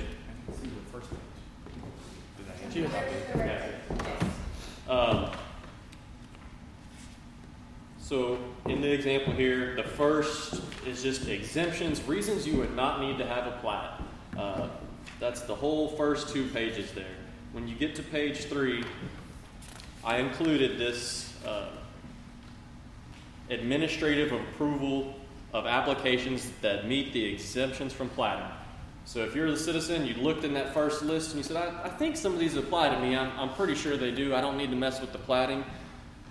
This paragraph would give them the route to send me the application, allow me to make sure that it does meet what the state says, and then for our office to approve it. Much like the case is with 10-acre tracts and the like now. This is not a current county rule. This is just in here for your guys' consideration, kind of to read through that, see how you feel about it. Mr. Burnson brought up the point that a lot of situations that come before the Commissioner's Court now, when they say variance, the public, I think, may get lost in the lingo there a little bit. We're not giving a variance from our rules. We're not giving all these special situations every time. It's a variance from the platting requirements. It means, yes, you're cutting off 2 acres. The landowner needs some money. He's going to cut 2 acres off the corner and sell it. So the court is giving him a variance from the platting requirements because it is 2 acres and it has public road frontage. So not a variance from the regulation? Yes, sir. Not a variance. We're not giving him some skirting of the rules. It's a variance from the state's platting requirements. And so that language is sometimes lost to the public that might not be as familiar with it. True. And so this is something for you commissioners to chew on and kind of see how you feel about that. It would take a lot of those kind of very simple items off the agenda, the ones that, and that's what I tried to include in there, that do meet the minimum acreage requirements and do meet the frontage requirements of the Commissioner's Court. Now, oddity situations, for sure, things with flag lots, things that might have a very irregular shape, could have any kind of strange certain requirements. I did include the language in there of may be approved by the county permitting office. If it's something I don't feel comfortable about, if it's something that I think warrants the court's oversight, it would allow me to still say, this does meet everything, but I think it needs the Commissioner's Court approval on. This is what I have listed as number 2 there. That is something new for consideration. That is not county rule at this time. Where you at on it? Page 3, number 2 at the top. Administrative approval is the, yes sir, administrative approval is the kind of title I gave to that topic there. And for those in attendance who perhaps are not aware, anytime we are dealing with a landowner that wants to sell off 10 acres or less, it must come before the court. Did I say that right? Yes sir, that situation, flag lots, all those are situations that come before the court at this time. So I think I'll go through the rest of this and then kind of come back and touch on a few items and ask for some feedback on those. Okay. So you're saying as long as everything would meet the requirements that we have, you wouldn't bring them to Commissioner's Court anymore? If you so chose. Under certain circumstances. What was your question, Commissioner? If they would meet all the requirements, he wouldn't bring them to Commissioner's Court anymore, even if they were below 10 acres per lot to get subdivided. I know I was the one that said it last time, and I'll still stand by it. I kind of like to know, even though it meets the requirements and everything like that, it's nice to know what's getting divided up in your precinct. And, you know, if you have a big, huge hay patch, and within a week's or 2 weeks' time, you start seeing everything getting flagged, what's the first thing that the neighbors do? All the neighbors call the commissioner. They want to know, hey, what's going on over there? I don't know. You know, you got to call Clint's office. Well, you're the commissioner. You know, we voted you. You don't know what's going on in your precinct? Sure. Well, I don't know. Yeah, I can see. And so I can see it both ways. I think it's still good to bring it up to where the commissioner knows what's coming in. Yeah. And if you have nothing but hay patches down the county road, and you know the farmers don't mind the road being a little rough and everything like that, if you have to fix roadways and other places where people are living and they have houses and everything like that, to where you know all this is coming in, you know, hey, I'm gonna have to go ahead and I'm gonna have to fix this road, or I'm gonna have to update it a little bit and try to rebuild it. So and stuff. basically, you just want to be aware of it. It doesn't necessarily have to be voted on. Yeah. You just wanted the commissioner to be aware of what's going on in his precinct. Absolutely, yeah. An update. What's the negative of what Mr. Commissioner Grossman just said, Clint? In other words, I agree with what he's saying. Is there a negative to it? That's business as usual, how the county operates right now. And you know, I can understand that a commissioner would want to know that. Yes, and I don't know that there's a negative to it. Keeps Cassie busy with putting items on the agenda, and that would be something we could maybe organize, you know, as a lump item where I could present these 5 items. Sure. These are variances, but they all meet the minimums. If the court would like to look over them and approve 5 through 8, Yes. they're all good to go. Yes, sir, Mr. Burton. I just want to say that I don't recommend this for all subdivisions, but only for certain simple ones. So anything above a certain threshold would always go to Commissioner's Court. And so I'm only recommending administrative approval for really, really simple things. And there was another point there. I can't figure out going too fast. Well, I'm more interested right now in what his recommendation is. Go ahead, sir. Sure. And so I don't think there's a negative to it. That's how we're operating right now. Like I said, it does keep the commissioners informed. It keeps the agenda full on occasion. I don't think we want to Yeah, change if you would that. lump them all together and everything like that, we just approve them all together. That way everybody just knows what's going on in their precinct, that's all. Right. Sure. And that's what we're here for. It's just all kinds of discussion today. Nothing intentional. Exactly. So that would cover what we've discussed, the majority of probably the applications we receive, the exemptions that don't require platting, whether it's cutting off 2 acres, family dividing land, or transactions between neighbors. That whole section. My primary concern is water and septic. I want to make sure, for my part, I want to make sure that there's land. I don't want to go down less. That's my opinion. I want to, if it's 2 acres. Now, what if there's rural water in front of the property? It's 2 acres. Okay. My question was at one point, since the state requirement is 1 acre,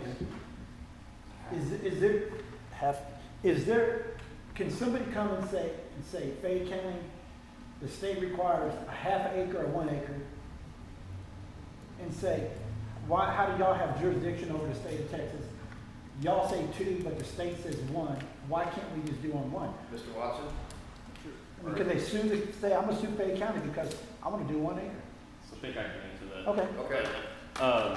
So the tier of that authority works as the state is very broad and it allows everybody to be more restrictive. Just like we're talking about with the noise, the state makes a very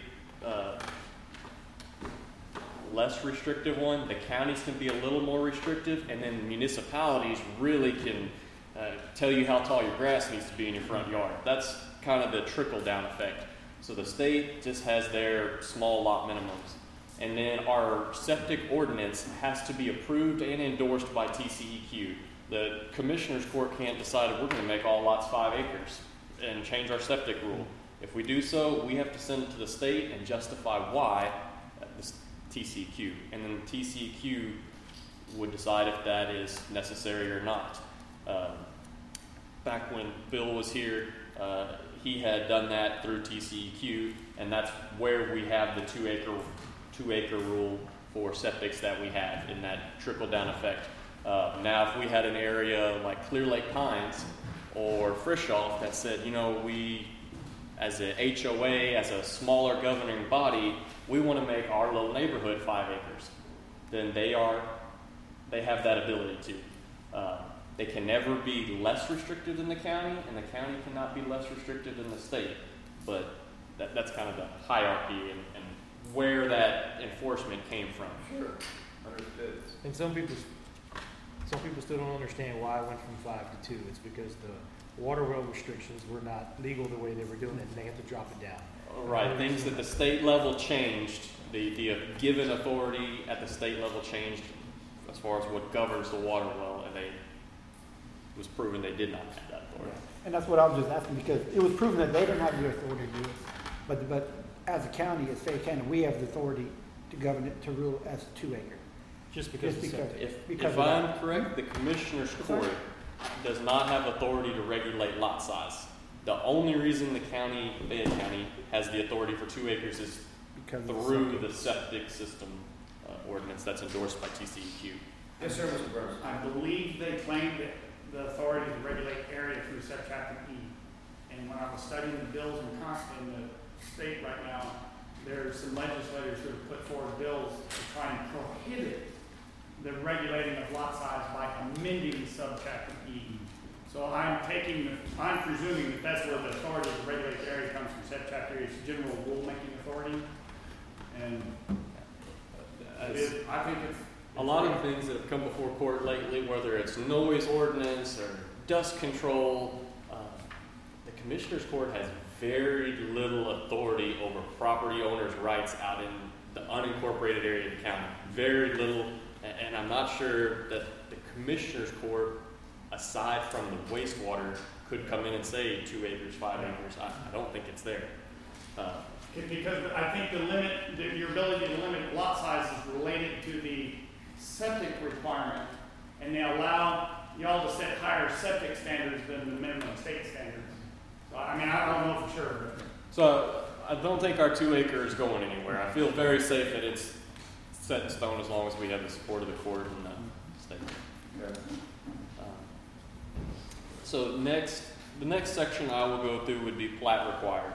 So if you were a citizen, you looked at the first section and said, well, I want to put in some roads and I want to sell 6 lots and make this little neighborhood. The first section doesn't apply to me. They hit this next one, plat required.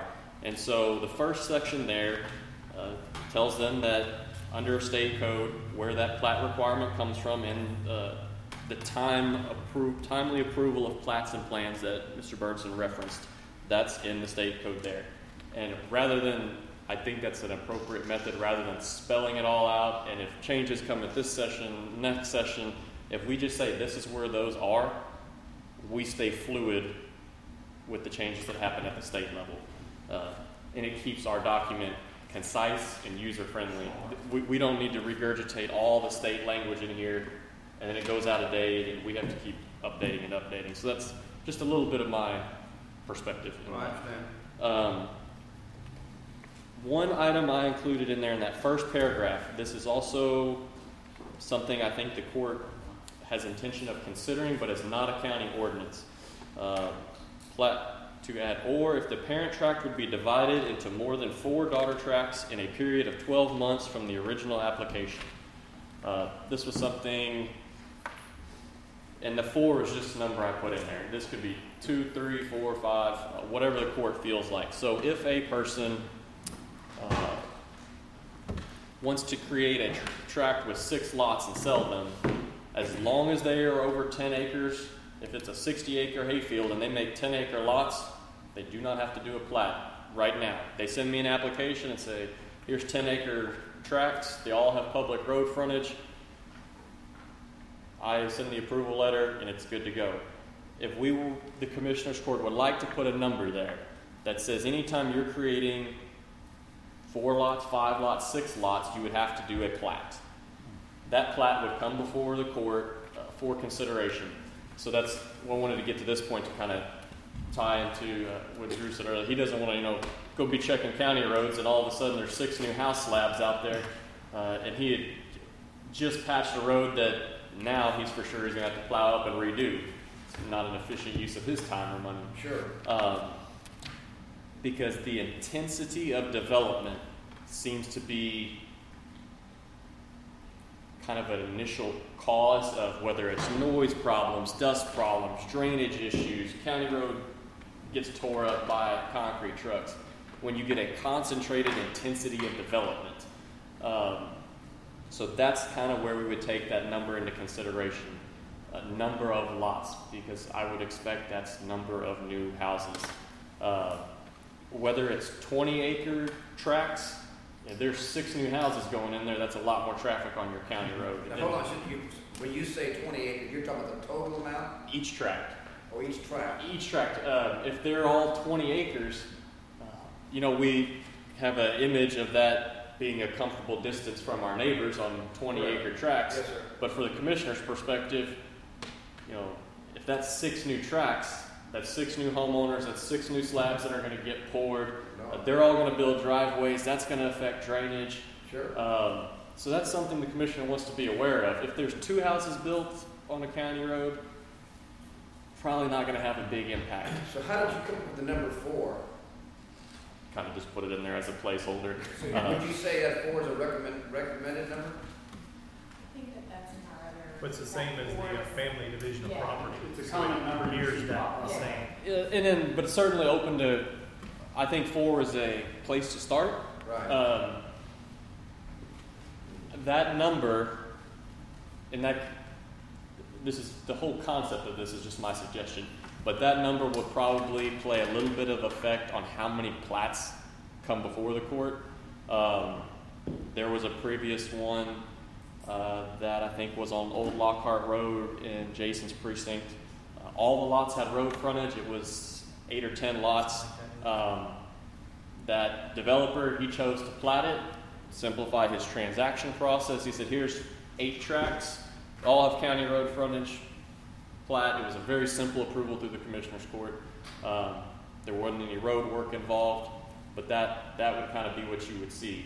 Mr. Burns, do you want to make a comment, sir? Yeah, I just want to say that this 4 lots in 12 months, I could see this as a way to prevent someone from circumventing the rules. So Yes. if they didn't want to do a plat, well, I'm just doing 1 lot, and then they sell that lot. And then 3 months later, I'm just doing 1 lot, and then they sell that lot. So I like the idea of putting a time limit on, so one person can't just keep doing 1 lot subdivisions and, and circumvent the planning rules. That was my intention for the 12 lots within 4 lots within 12 months of the original application. Right. So I'll move on, and that's just also something to chew on for the commissioners and give me feedback, and not even necessarily today. Yeah. I would expect you would be out in your area, and hopefully this comes to mind if you see some new development, and maybe you think 5 would be an appropriate number. Right. 5 or more would probably cut down on the number of plats that come through court. Understood. So just food to chew on. So the next items, with approving timely approval of plats and plans in accordance with state code 232 there, and the platting procedures attached in Exhibit A. So this is the first time you see that I put in there an attached Exhibit A. So Mr. Burnson told you guys earlier about how the courts have 30 days to consider and approve these plats. One of the things in Exhibit A that's at the back of your packet, this is the platting procedure. This is something the court approved, and this is what I would give to a developer that gives them the layout of what they need to do and how they need to do it. Tells them when to submit plats, tells them not to sell plats until the court has approved them, tells them what size paperwork it needs to be put on, which kind of digital files we need to receive so that Dawn can do her end of that. This is also where the application fees are and the signage fees. So this is kind of an example of, the court has talked about the sign fee. That's a county ordinance, but it's not on our website. It's not in our old 2001 stuff. So that's part of this kind of organization. And my intention with the exhibits, the first one is the plating procedure. Behind that is the county road specs. Talks about the asphalt, aggregate, and the 2-course. The section after that is the right-of-way bond that we approved at Commissioner's Court. I structured it that way, so if you're reading through the applications and you say, well, I know I have to put in a county, I know I have to have a plat. The person can read through here and say, well, Exhibit A is the procedures, that applies to me. Exhibit B talks about road specs, which I'm not building a road. I'm going to go down Old Lockhart Road, make all these tracks have frontage, so I don't need to congest what he's reading with 2 pages of aggregate and asphalt specs. If it applies to you, go look at the attached exhibit. Trying to make it user-friendly. So, real quickly, if you are platting it, you start going through this section. It tells you they all need to be lots of 2 acres each to meet our septic rules. It's Exhibit B, that is the county road specs. Talks about if you want to do the bond. Not all developers choose to do the bond. They like to build the road, wait till the road is complete. Then that would exempt them from the 3.14 section Exhibit C. That was the bond that was previously approved at Commissioner's Court. Talks more about the bond. The next part just talks about private roads. This is in our existing infrastructure. If all of your tracks are 50 acres or more in area, the road used for access to those may be a private road, and it has to be stated as such. The language there, that's from our existing regulations. And then mobile home manufactured communities or RV parks. So if you're doing either one of those and you're preparing a plat, you can look straight to that section. It tells you, well, that's an Exhibit D. You would go to the back, again, to keep it clean. Excuse me a second, Clint. Yes, sir. Let's go back to that bond. Is 3 years, is that a practical time period? That's what was approved at the previous Commissioner's Court when we discussed the road and right-of-way bond. That's for roads that have been Newly the county takes possession of. Newly constructed county roads that are intended for public use and county maintenance. Okay. Yes, sir. Should we put something in this section that pertains to if it's a platted subdivision, they need to provide a spot on the plat for a mailbox receptacle? Somewhere. And then the other thing is, should we require them, if they have an entry on a state maintained highway, to have an approval for the entrance as a subdivision, not just an entrance? Correct. So that way the state would know that they're responsible for putting the stop sign up. They're knowing that it's going to be a larger subdivision and make sure the traffic, the site distance is good for safety. That was the required state.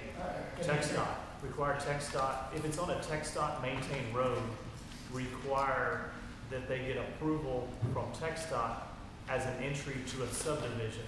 And the reason I say that is in the past, what they were doing, they just call, the developer would call, say, I need an entry here. Well, TxDOT didn't know it was going to be a subdivision, they just thought it was an entry. Well, They have different requirements. and we don't, it all kinds of goes to the stop sign that's on the state maintained road, that is TxDOT's, that's not ours. TxDOT maintains all the stop signs on where a county road intersects into a state maintained road. But they also want to know too is the site distance, they can see each direction to make sure if there's going to be a large traffic area or a large amount of traffic, that it is a safe site distance. So would you require a document from the state to be included with the application saying we grant permission, just a simple? And an appropriate place to put that would be under the docs and info, or as part of the. Yes, I guess that's it. Yeah.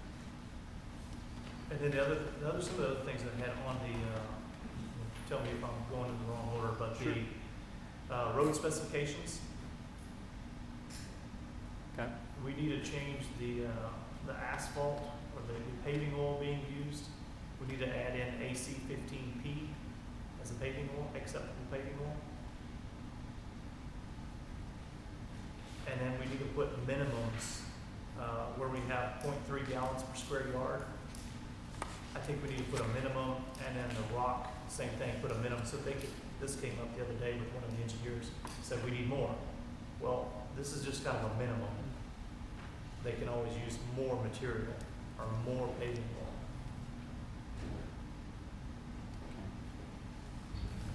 So you're saying insert the word or more, Yes. or the verbiage?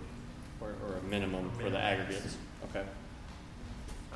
And then if we could do some type of disclaimer at the bottom, any other changes shall be approved by Commissioner's Court, because every paving contractor has a different mentality. Okay. In the past, we've approved it, but I think we need to, it's usually on the engineer's plans, so.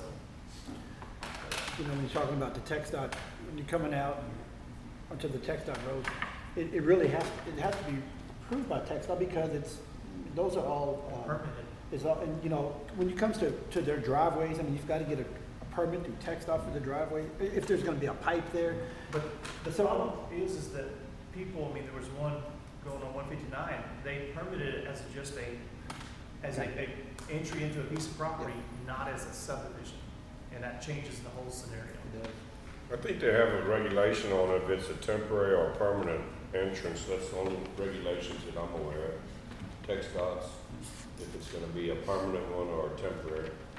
A lot of this came about when trying to figure out who owned the stop sign. I mean, who was gonna put it up, and that's when I kinda made it all the way up to Rodney Speck and TxDOT, and that's when we kinda said, you know, it probably wasn't conveyed to them when they permitted it, that it was gonna be a subdivision. It was just an entry. And it was permanent entry, but it was just an entry. Because then at some point, they're gonna put up the signs that says, TxDOT's gonna put the signs that say whatever road's coming up, if it's whatever the lane is. Well, they won't do that, but they'll put the stop sign up. It'll be a TxDOT maintained stop sign at the intersection. I guess when it becomes a county road, then like what you're saying, Don't they? I don't know if they put the approach signs up anymore. I don't. I think they've stopped so. doing that. Oh, they stopped it. Because I mean, I know the roads we have them on there, but, Yeah, okay, some of so them they may did. not do it, okay. Because those were all supposed to be taken down. Mm, I think Judge Ed kind of stopped that because they were actually taking it down. okay.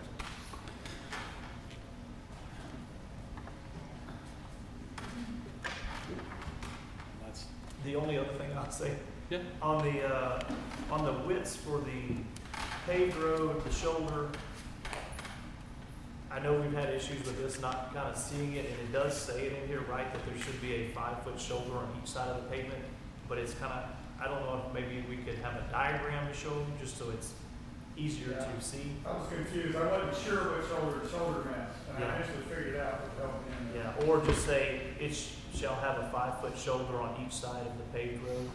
But if they got a 30-foot base and paving 20, I mean, it would seem like that would. It's in here, but it's kind of confusing, and we had it, we It's had a not developer, 100% clear for all those non-road folks. We But have- I figured it out. but we even had an engineer not figure this out. Just to make it, just to simplify it, so. And the final paragraph I had there, as far as kind of organized language, was just if the subdivision is partly in a ETJ or of a municipality.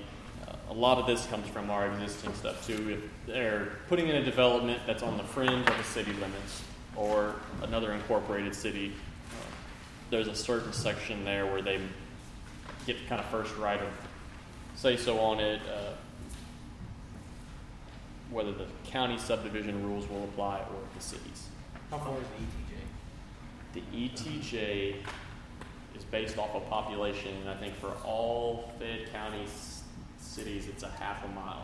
Half a mile. I think LaGrange is kind of getting on the cusp of going to that next threshold where it goes up to 1 mile. Threshold's 5,000. 5,000 population goes from half mile to mile.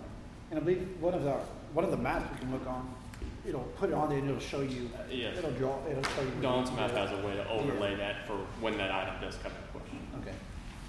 On the subdivision within the ETJ of municipality, should we say, once again, to make it simple, should we say division of property? And I know subdivision, but to make it clear that it doesn't, not just platted subdivisions, it's just any division of property has to go do that. The last sentence though, how is the county clerk gonna know that they need to require the proper documentation? So, Right, and y'all are gonna have to give us, you know, what we need to be looking for, and what sort of for the county. that's on number 4, the last sentence. County clerk may require written proof of an exemption from municipality be filed with the record plat. But if somebody just comes to file one, how would she know? So if anybody is recording a plat, that plat would have had to have been approved through the commissioner's court first. Even though it's in the ETJ, we go to the municipality, right? I think in the past, if it's been, I mean, if it's been like that, I think the city approves it first and then it comes to commissioner's court. Now, we've had very few of those, but that's been the process. Sort of like the Hope Hill area here, that technically was outside of the city limits, even though it visually is in close proximity, but that plat was required to go through the city council first before the commissioner's court would have had any approval on it.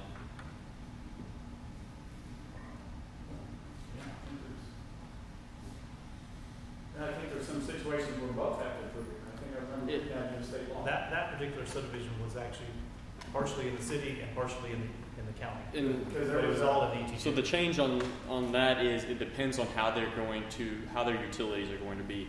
In the Hope Hill situation, just as an example here, went through the city approval first, and the city was going to provide utilities there. So that's where it ended.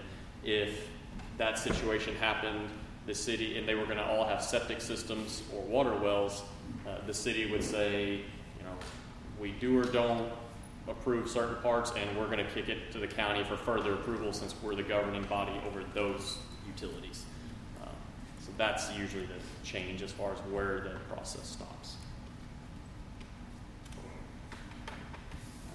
If the city furnishes water or septic to somebody in ETJ, do they have to annex them in? What's the question, Commissioner? If the city furnishes the water or sewer to an individual that's in the ETJ, after they do that, do they have to annex them into the city limits? No. 'Cause we have, I mean, you take City of LaGrange utilities, they go all the way to Rudersville. Brand new subdivision, I mean, Oakland Meadows, portion of that is City of LaGrange electricity. So Cedar Creek. I'm not familiar with the annexation requirements of the city, but it does create a situation like the apartments. They're outside the city limits, but I'm pretty sure they have fully city utilities. I would say that the city has the discretion. It's not mandatory that they annex them in. Would that be a safe way to say it?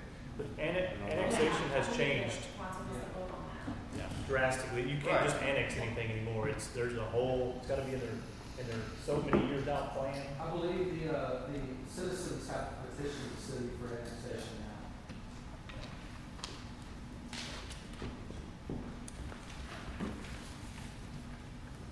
But that is the end of the ordinance, and then, or the proposal, the ordinance, and then just all of my attachments behind there. The other section was the amendments and when they were approved. And again, with the amendments, I think it would be appropriate to do kind of how I talked about that cover page where I listed, amendment, this is when it was approved, this is what it talks about. And if that's something that might apply to your situation, you can go to exhibit ABC at the back and see. So it essentially kind of makes this a quick read, and then you can go through and see what applies to you and then go find the meat of that in which attachments at the back. Just a little difference in framework, but really hits all the same topics. The version, or kind of just the layout, I think on Mr. Bernson's handout, has a lot of the same content. Doesn't have anything different than my version. Just things to consider if you have any input from looking at one version or the other that you might like, or see changes to be kind of meshed between one or the other. They're just basically examples of the same And content. you come here today after studying counties in our area. Yes, sir. And it's a little bit of both. Sure. And I'd like to kind of take the best of all those versions for ours. Yeah. Mr. Burnson? I don't remember what it was he said. I was going to comment. I was just going to talk about the framework of yours. Oh, yeah, so I'm not trying to present anything today because this is not really the venue. But as he's working on this, I'm doing my own thing and I'm kind of playing with it, but I've been experimenting with an online version of these regulations. And so if you look at what I handed you, the part that's in color, that's actually available on the internet. And you take Clint's Word document and you turn it into a text file and run it through a program and basically puts it in a website. And the point is if you, this is for another day, but if you just slightly change how you do the document, you can very easily make it available on the website with a whole host of additional features and benefits. And this is a sample of it. I need a computer to demonstrate it, but I think our ordinances need to go online, and this might be a first step in that. Point taken, and I think you're well aware of what he just said. Yes, sir. So just to kind of a quick recap, the things I would like some commissioners feedback on now or as time goes forward. I just kind of the high spots that are going to make a difference of what I put in, how it goes, and to certainly drive around your precinct and chew on and tell me how you think it would affect you, good or bad. The administrative approval. Is that something you want to entertain my office handling or not? And the minimum number of lots that would be required for a plat. Those two things kind of go hand in hand. Those two items are going to change what you see on the commissioner's agenda. If you only want to see plats that are 5 lots and greater, or if you want to see everything that's 3 lots and greater. I like the 4 because it keeps it the same as the maximum number of family division of properties. Just good feedback. And a couple other items that have come up just in developer and commissioners' discussions with me that I think are worthy of possibly including in the road specs. Had some developers ask about putting in concrete curbs to increase the aesthetics of their development, whether they wanted to put them throughout or just curb vanity. I don't know any commissioners that I think are interested in maintaining concrete curbs. Every city around gets them destroyed by big trucks that are lost, turning around, new construction, whatever the case may be. And as we're getting the intensity of the high-end lots that are coming, they want to know, can they do it? It's not in our regulation now that says you cannot. So I think that might be a simple line item worth including located in the road specs that at this point it's commissioners do not permit concrete curb within the right-of-way as part of a county road. And I Any think thoughts on that, gentlemen? I don't like it at all. We've got a road, Alpha Road, and part of it is in the city, and for us, when we've got to rework that road and we put the reclaim on it, and you've got to put your base in and try to match it up to the curbing, it is it's very time consuming. After 5 or 6, 10 years, when the ground starts giving and the curbing is up and down, it looks like crap. They're going to want us to rip it out and replace it. I think it's unnecessary, and I don't care to see it at all. So what you're saying, Clint, is you put in the verbiage that's not allowed? correct. And the last two quick items. I would say that what Commissioner Birkenhoff said, it makes sense. And I think, in feedback from the other commissioners, I kind of think that's a common sentiment. And to go right along with that, just, things that developers have asked me about that aren't exactly in black and white in our ordinance now would be private infrastructure in the right of way and gated communities. You know, naturally with the price of lots that are going up, people that come from cities, they're used to seeing, you know, you drive up to a brand new subdivision in Cypress or just outside of San Antonio, and there's this big ornate stone sign that has the name on it, and it's beautifully landscaped, and there's a gate and a key code there. See, I always thought, though, I think we talked about this some, if it's a county road, you cannot have a gate on it. So the way our subdivision regulations are structured, it inadvertently prevents that. Our requirements for access require that each lot have existing public road frontage. So those, you cannot gate a public road. So yes, ours is set up that way. Developers have come and say, what if we do A? What if we do B? What if we go through all this crazy expense of whatever may be required to have it open during day hours? It's a lot of just what if, and it's not definitive in the county rule that says we don't approve that at this time. You're saying right presently it's defined not. It is not defined. It's not, and I think it would be a simple, you know, concrete curbs, gated communities, and no infrastructure. You know, kind of what goes along with the gate. The gate idea is, you know, the big ornate sign. If that's in the road ditch right next to the edge of the asphalt and it says, welcome to so-and-so neighborhood, now you have to shred around it. Mm-hmm. Your guys really hope that they don't catch any of the lighting with the shredder or damage it. It opens the county up to a lot of possible responsibility, I believe, that I don't know is appropriate in the unincorporated areas of the county. It's strictly in my opinion. I think those may be situations that are reserved for the ETJ and so you're saying presently that's not addressed?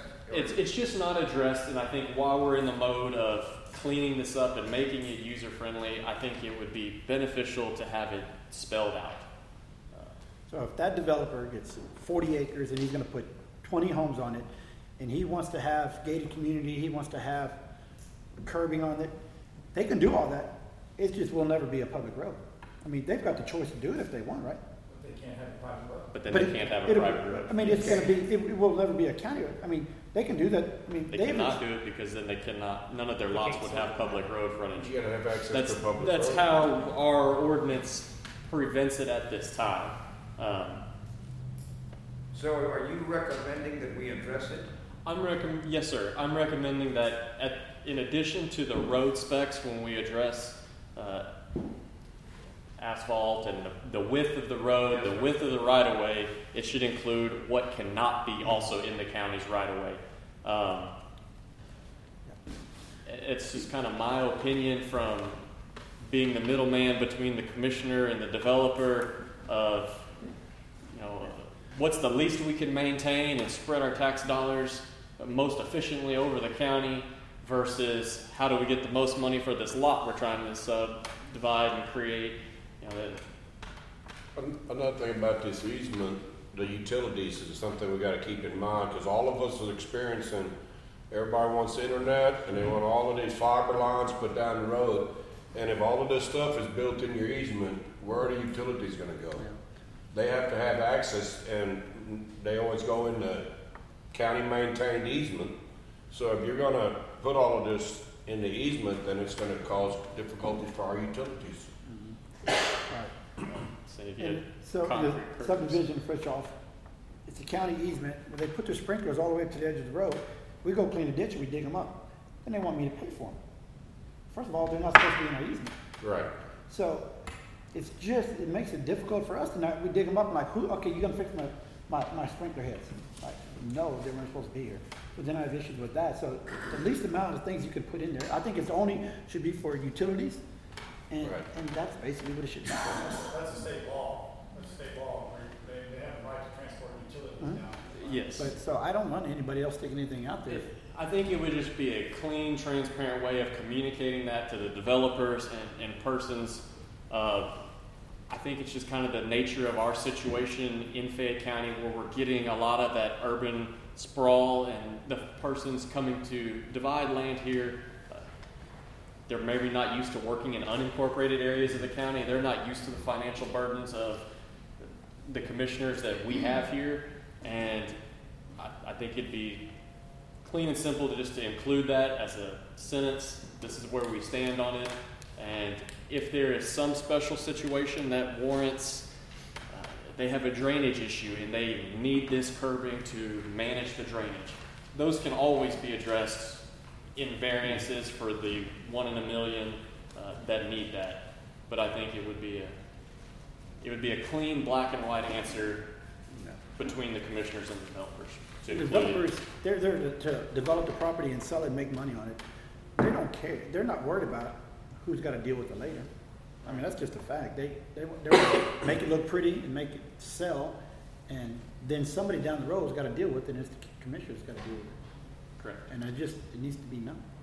So we're basically asking the question, is a gated community allowed in the county? At this time, no. No, but I mean, that's what. Yes, sir. It is not. And so what we're saying is, should we put it in there? Or should we just put it in the verbiage? Gated communities outside the city limits are not allowed. I think that would be appropriate. Yes, sir. What about the gated community, the view up here? Is that in city limits? It's within the ETJ of the city of LaGrange. Because they've approached me about taking the street over. Because that gated community is not a county maintained right of way. No, it's not. And that situation would not meet the minimum requirements of our subdivision ordinance. Does anybody feel that should not be included? I like it. So again, those were the couple new changes. This was just for feedback. I think I've gotten a lot out of it. Oh, definitely. This is very likely. But again, just to consider, and as you are in your precinct, just kind of think about those things and let me know how you feel about the administrative approval, the number of lots, and then some of the items related to the county maintained right of way. So are you saying, Clint, that as you see this, that you'll get feedback from the commissioners after today, and that you'll refine this and define this and so forth, and come back perhaps at the next meeting? Yes, sir. The next commissioner, or the one after that? I don't expect it'll be by the next commissioners court meeting. And present us your suggestion. Yes, sir. I think this is a very, very rough draft and just a general idea of kind of how, not even my thoughts, this is just a reorganization of existing county ordinances that I think are much more user-friendly, because the persons dividing land are either a county citizen or a developer. And so that's the perspective I've tried to organize this from. But certainly open to any suggestions if anyone finds another example that you think is a good idea, or some other things we need to include. This is the start of that conversation. Would it be appropriate for us to say that you'll come back to the court within the next 60 days for a final review of this? What are your thoughts on that? 60, 90 days? This year sometime? I want to give the commissioner some time to. Okay. Certainly they should think about it. Really ought not do anything until the legislature closes its session, because they're changing law right now. So. And that is I wouldn't do anything until even consider it. It's the end of May. End of May. Realistically, summertime is a very busy time for my septic side of my job. Sun's shining and guys are busy there, so. Sure. Give yourself a lot of time. What do you think? 3 months?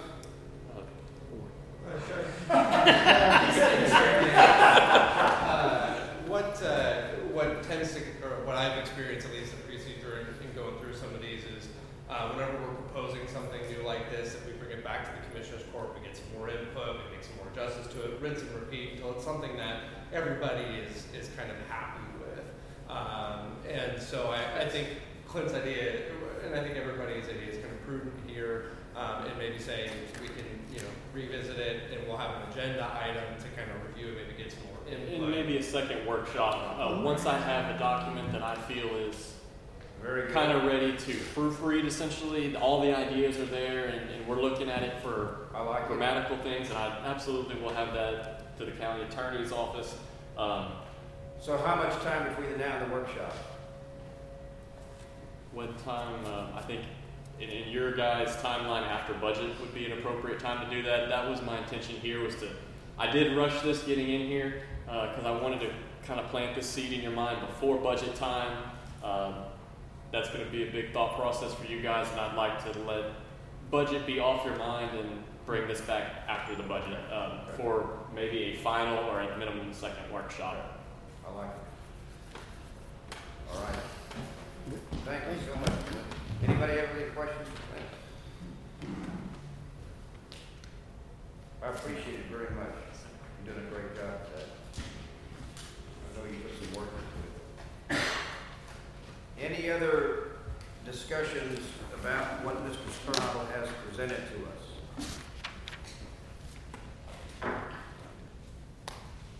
All right, well, does anything else need to be discussed? Yes, sir. Just a little add on. I called in, they wouldn't take my call. I had questions for some reason. I had put my name and whatever in there. Could you speak up a little bit, please? Yeah, I called into the shareholders meeting, but some interesting facts. It's a $1.2 billion company, and this year they're going to make about $390 million. They're in two different locations. One is in Kearns County, and it's called a Ford in Austin Call. And the other is Giddings Field, and Fayette County is in the Giddings Field. And I'll just tell you what they said about it. It's an emerging high-growth asset with extensive inventory potential and significant development flexibility. And then it's held by production nature of assets allows for some systemic elimination and opposition of play. Here's the one that got me. He says, there are at least 1,000 locations based on conservative spacing assumptions. So this just the degree of urgency of what's going to take place here with Magnolia. Okay. Thank you, Mr. Meadow. It's all in precinct 2. So, Ms. Austin, it would be appropriate at this time to have a motion, and then we incorporate the nuisance clause in that. And I think Commissioner Brosman is at this time prepared to do that. I think we'll leave it up to precinct 2 commissioner. Go for We'll it. leave it up for the precinct 2 commissioner. Normally leave it up to Jason. I make a motion that we accept the comments of Mr. Clint Sternadel, and that Mr. Sternadel will continue to refine and define the specification and ordinances of the county. As well, the county accept the comments from the public concerning the nuisance / noise situation regarding Magnolia Oil Company, and that we will work closely with the county attorney's office, Mr. Blake Watson and Ms. Peggy Schupak, to communicate to Magnolia Oil the importance of them being cooperative with the disgruntled citizens impacted in their area. Can you read that back to me? I'm making a joke. Okay. Do I have a second to that motion? Second. Seconded by Commissioner Sternadel. All in favor say aye. Aye. Opposed? Motion carries. Any other business to be discussed? I make a motion we adjourn. Second? Seconded by Commissioner Birkenhoff. All in favor say aye. Aye. Opposed? We adjourn.